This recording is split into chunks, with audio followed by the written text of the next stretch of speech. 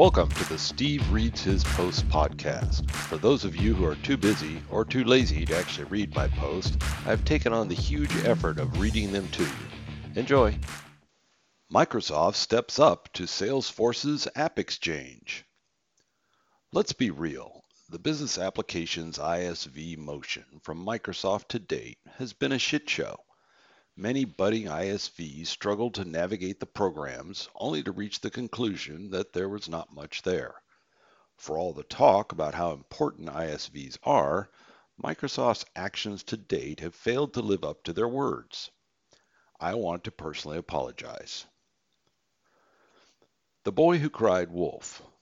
I'm usually pretty cynical, but over the past few years, I have consistently fallen for the promises from many Microsoft team members, each of whom was independently responsible for some sliver of an ISV effort. Each of them failed to live up to the lowest of promises and expectations. The scattered effort lacked both direction and motivation. Yet in spite of that history, I continued to get excited about ideas and shared many of them here with you. If you had taken some of my advice, you too would have been disappointed with the results. For that, I apologize. A story of failure. AppSource should work, but it doesn't. In Microsoft's zeal to turn it into something big quickly, shortly after it launched, they lowered the bar to entry and it promptly filled up with shit. It remains full of shit as I write this, from apps that won't even install to some that are downright security risks. Co-sell should work, but it doesn't. The idea that a Microsoft seller could actually close a deal faster with an ISV is not one most Microsoft sellers have embraced. Instead, they see ISVs as confusing the conversation and slowing the sale. ISV competency should work, but Microsoft pulled the plug on it only a few months after it was introduced because they could not remember why they launched it. The very definition of insanity, doing the same things and expecting different results, was fully in play. The missing piece. The landscape that I described above is what Stephen Guggenheimer, Googs, was brought in to fix. Turn the shit show into a jewel. I previously wrote of my high hopes for this new savior of ISV. Right out of the gate, priority one for Googs appeared to be, how can Microsoft make money on ISVs? For many, it seemed like adding insult to injury. Seriously, you offer ISVs shit, and now you want them to pay for that shit? If I were to stop writing this right here, it would not sound very good, but you know I always find the rainbows. Revenue sharing is brilliant. Not a novel idea, every other platform has been doing it, but Microsoft doing it also will actually be the best possible thing Microsoft will have done for ISVs. Revenue sharing is brilliant? Googs is no dummy, far from it. He is a no-nonsense kind of guy that I've gotten to know. He was even on my podcast recently. As Googs surveyed the failures I outlined above, along with the many other failures I did not go into, he spotted the obvious common denominator. He slapped his forehead and said, "Holy crud, we actually don't give a shit." My dad was my early business mentor, a truly successful entrepreneur. One of the things he would often say in response to ideas that I had was, "There's no percentage in it." My dad was not a philanthropist.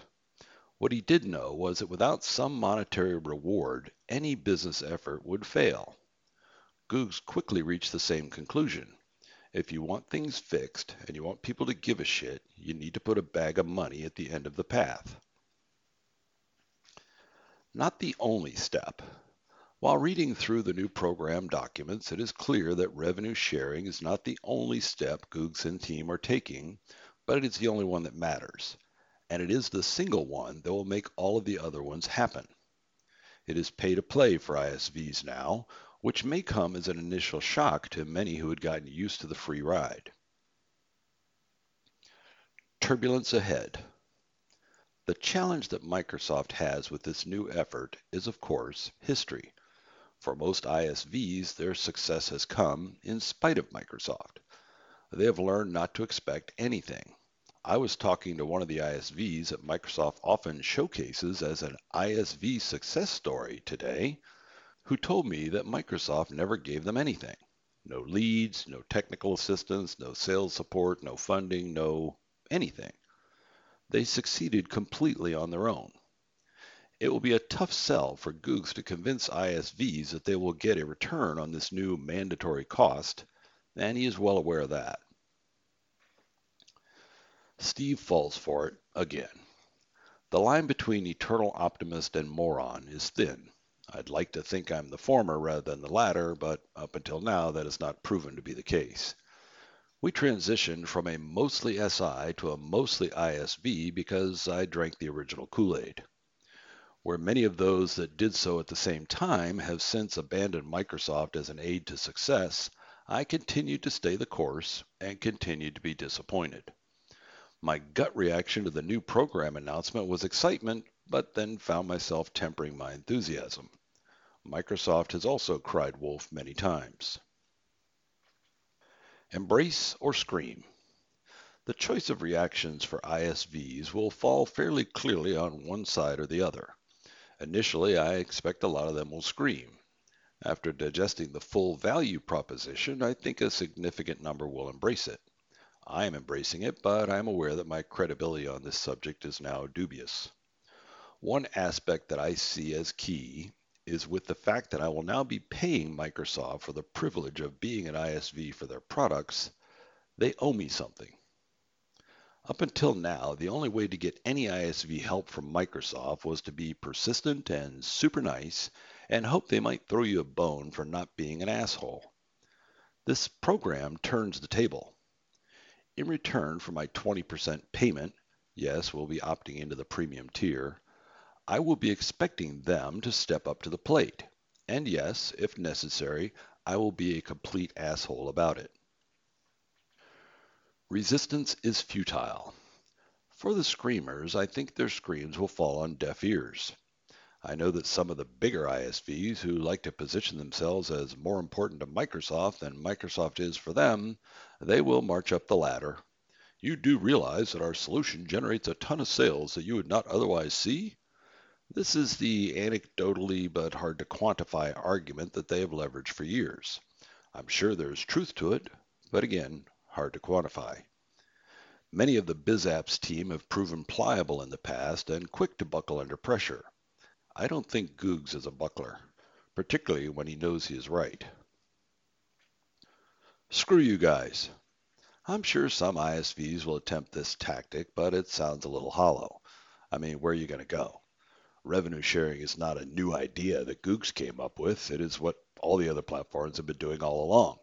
In fact, it eerily resembles the Salesforce AppExchange model because it largely is. I would suggest that instead of trying to browbeat Microsoft into some kind of exception that ain't going to happen anyway, you instead hold them to their end of the bargain. I'll go into the specifics in a future post, but based on what I've seen and been told, if they do hold up their end, this is a no-brainer on ROI. If they don't, you can join me in the asshole club.